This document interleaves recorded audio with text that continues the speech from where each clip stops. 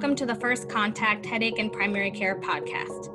Every episode, we break down topics in headache medicine for primary care providers and other healthcare professionals seeing patients with headache disorders. The goal of the First Contact Headache and Primary Care program is to provide educational resources to empower healthcare professionals and to improve headache and migraine care for patients. Hi, I'm Dr. Mia Minen, a board-certified headache specialist and associate professor at NYU Langone Health. Today, we're talking about common migraine myths. My guest today is Dr. Thomas Burke. Hi, Dr. Burke. Can you tell us about yourself? Hi, Dr. Minen. I am a headache specialist and neurologist, also at NYU, working together with some of the greatest people at NYU to help headaches, including yourself. I did my neurology residency at NYU, my headache fellowship at the Jefferson Headache Center, and came back to NYU to practice. My practice, for the most part, is seeing patients primarily with headache disorders, and it's great to be here. We're so glad to have you on the podcast today. So, migraine is a widely misunderstood disease which impacts how patients seek help and how a provider treats a patient in their clinic. We're going to go over 5 migraine myths in this episode, but there are many others out there that contribute to the stigma of living with migraine. Myth number 1 is that migraine is just a headache. Dr. Burke, will you bust this myth? Absolutely. The one thing that I would say most people think about migraine is it's just a headache that anyone else gets, and studies show that about 99% of all human beings experience some headache at some point in their life, and most people think that migraine is just that same kind of headache. But the truth is, migraine is well more than just a really bad headache. And sometimes migraine doesn't present with headache pain at all. Headache is typically one of the most prominent symptoms of migraine. And migraine, by definition, is a much more debilitating type of phenomenon that can happen. Migraine is something that can happen due to triggers. It can happen sometimes, regardless of anything that the person themselves, does or causes, and can be, like we were saying before, debilitating, and can sometimes be chronic. It can be something that a person has to deal with for years, or sometimes their entire life. Migraine is one kind of headache.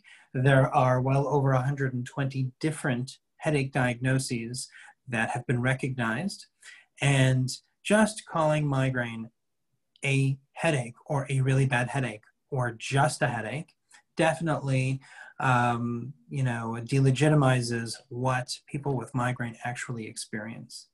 Such great points. And you emphasize also that migraine can have triggers, and it's important to realize the triggers may not be controlled at all by the patients, right? And so it may not be that the person's bringing on their headache, but it is just something caused by genetic and environmental factors. And that's why it's so important to realize it's not just a headache, but it's also not something that people can necessarily control on their own. Absolutely. I always think that one of the most important myths that we're going to continue busting is that migraine is my fault. And for most people, actually just about for everyone, migraine is not your fault. There may be certain triggers that you can adjust for and try to control for, but migraine is never your fault. I completely agree. So myth number 2 is that you can't diagnose migraine with aura. Is there some truth to this myth? Not at all. We can certainly diagnose migraine with aura. Some people experience migraine without aura. I would say the vast majority of people, and some people experience a migraine with aura. Like we were saying before, migraine is one kind of headache disorder, and there are actually a number of different kinds of migraine. Anytime you have migraine, there are symptoms that are associated with pain and non-pain symptoms. And some of those non-pain symptoms can fall under this category of aura. The way that we would diagnose somebody who has migraine with aura is by listening to what the patient is experiencing. Is there a positive or negative symptom that they're experiencing before the pain happens? Or potentially something that's more classic migraine aura that may not even be associated with pain at all. You can have an acephalgic migraine or a migraine aura without headache. And so much has to deal with the temporal relation to the actual headache pain. The truth is, sometimes it can be very tricky, but it's definitely something that can be diagnosed, and it's something that can be treated. The third myth is that sinusitis is a common cause of migraine. Dr. Burke, will you tell us more about this? Even though many medications have the last name sinus headache, and you'll see them when you walk down the analgesic aisle in your pharmacy, the vast majority of symptoms that are associated with headache in the sinus areas are actually not sinusitis, but rather much more likely migraine.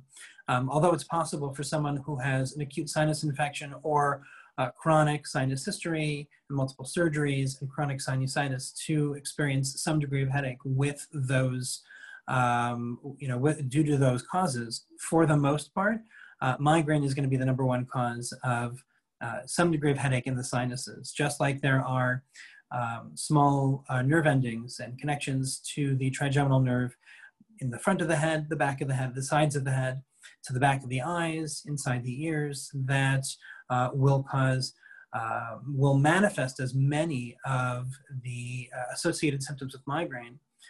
Symptoms that include sinus headache are really no different, and those same small nerve endings are in the sinuses also. Many times, having a concussion and post-concussive headache can lead to some more frontal or sinus type headache. For the most part, we do feel like that may be a migraine flavor to their, chronic post-traumatic headache. Great. So the last few myths are based around treating migraine. Myth number 4 is migraine treatment is the same for everyone. Dr. Burke, is this accurate? Absolutely not. I definitely feel, I'm sure Dr. Minden, you feel the same way, that there are very few of our patients that are on the same regimen. And the reason why is because we spend a lot of time tailoring our approach to each individual patient, to things that they would tolerate and to medications that would be most effective for them. We definitely think about, for the most part, utilizing an appropriate patient's migraine-specific abortive medicines, but there are a number of variations with regards to which we would recommend. There are a number of lifestyle factors that many times we try to focus on. And just like everybody has different triggers, everybody's approach really has to be different. When we think about vitamins versus prescription preventive medicines, when we think about injections such as Botox or injections such as the CGRP antagonists, we really try to individualize what we recommend for our patients to what truly is best for them. And that's so true. I completely agree. So if patients are having a migraine that has nausea or vomiting, as we said, a migraine is not just a headache, then we may need to use triptans that are non-oral formulations, right? We may need to use nasal sprays or injectables. When we're talking about prevention, like you said, it's tailored. So just going back to that topic of triptans, myth number 5 is that triptans are the only effective treatment designed specifically for migraine. What do you know about this myth? Actually, there are a number of medications that have recently come out that continue to be designed specifically for migraine. Some are preventive, and there are even newer classes of abortive medications. Triptans had been the first medications that were specifically, migraine abortive medications. And the nice thing about triptans is that they are not any other kind of medication. They're not painkillers, they're not opiates, they're not addictive medicines. That being said, over the past just 3 years, there have been more medications that have also been developed that target a specific protein in the brain that's associated with the propagation of migraine. That's called CGRP, or calcitonin gene-related peptide. There are 3 injectable preventive monoclonal antibodies that target CGRP. There's one infusion monoclonal antibody that also targets it. Those are migraine-specific preventive medications.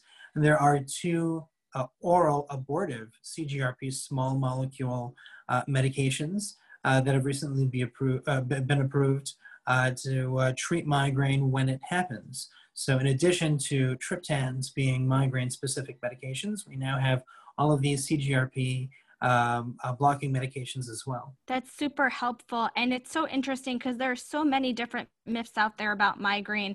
You know, oftentimes people think that there's aura that could last just seconds. Really, aura has to be minutes. They may also think that migraines have to be super disabling. However, a moderate attack of, 5 out of 10 in intensity could also be migraine. It doesn't have to be a unilateral headache. It can be a bilateral one. So this has been really enlightening. So we know migraine is a disabling disease, but understanding the common misconceptions empowers providers to diagnose, treat, and refer when necessary, as well as educate their patients about these myths in the disease. So thank you, Dr. Thomas Burke, for joining us today. Thanks so much for inviting me. And just to reiterate, I think that the 6th migraine myth, the mother of all myths, if you will, is that migraine is my fault, or that migraine is your patient's fault. And this is a terrible myth which has led to a lot of guilt and a lot of stigma for people who have migraine. And I think by busting these myths and the mother of all myths, we should be able to treat migraine really well and improve the lives of so many of our patients with migraine. Completely agree. So thank you for tuning into this episode. Listeners can find additional information and doctor-verified resources about migraine treatment and more on the First Contact Headache and Primary Care website. Visit the site at americanheadachesociety.org/primary care. This podcast is brought to you by the American Headache Society and made possible by Eli Lilly.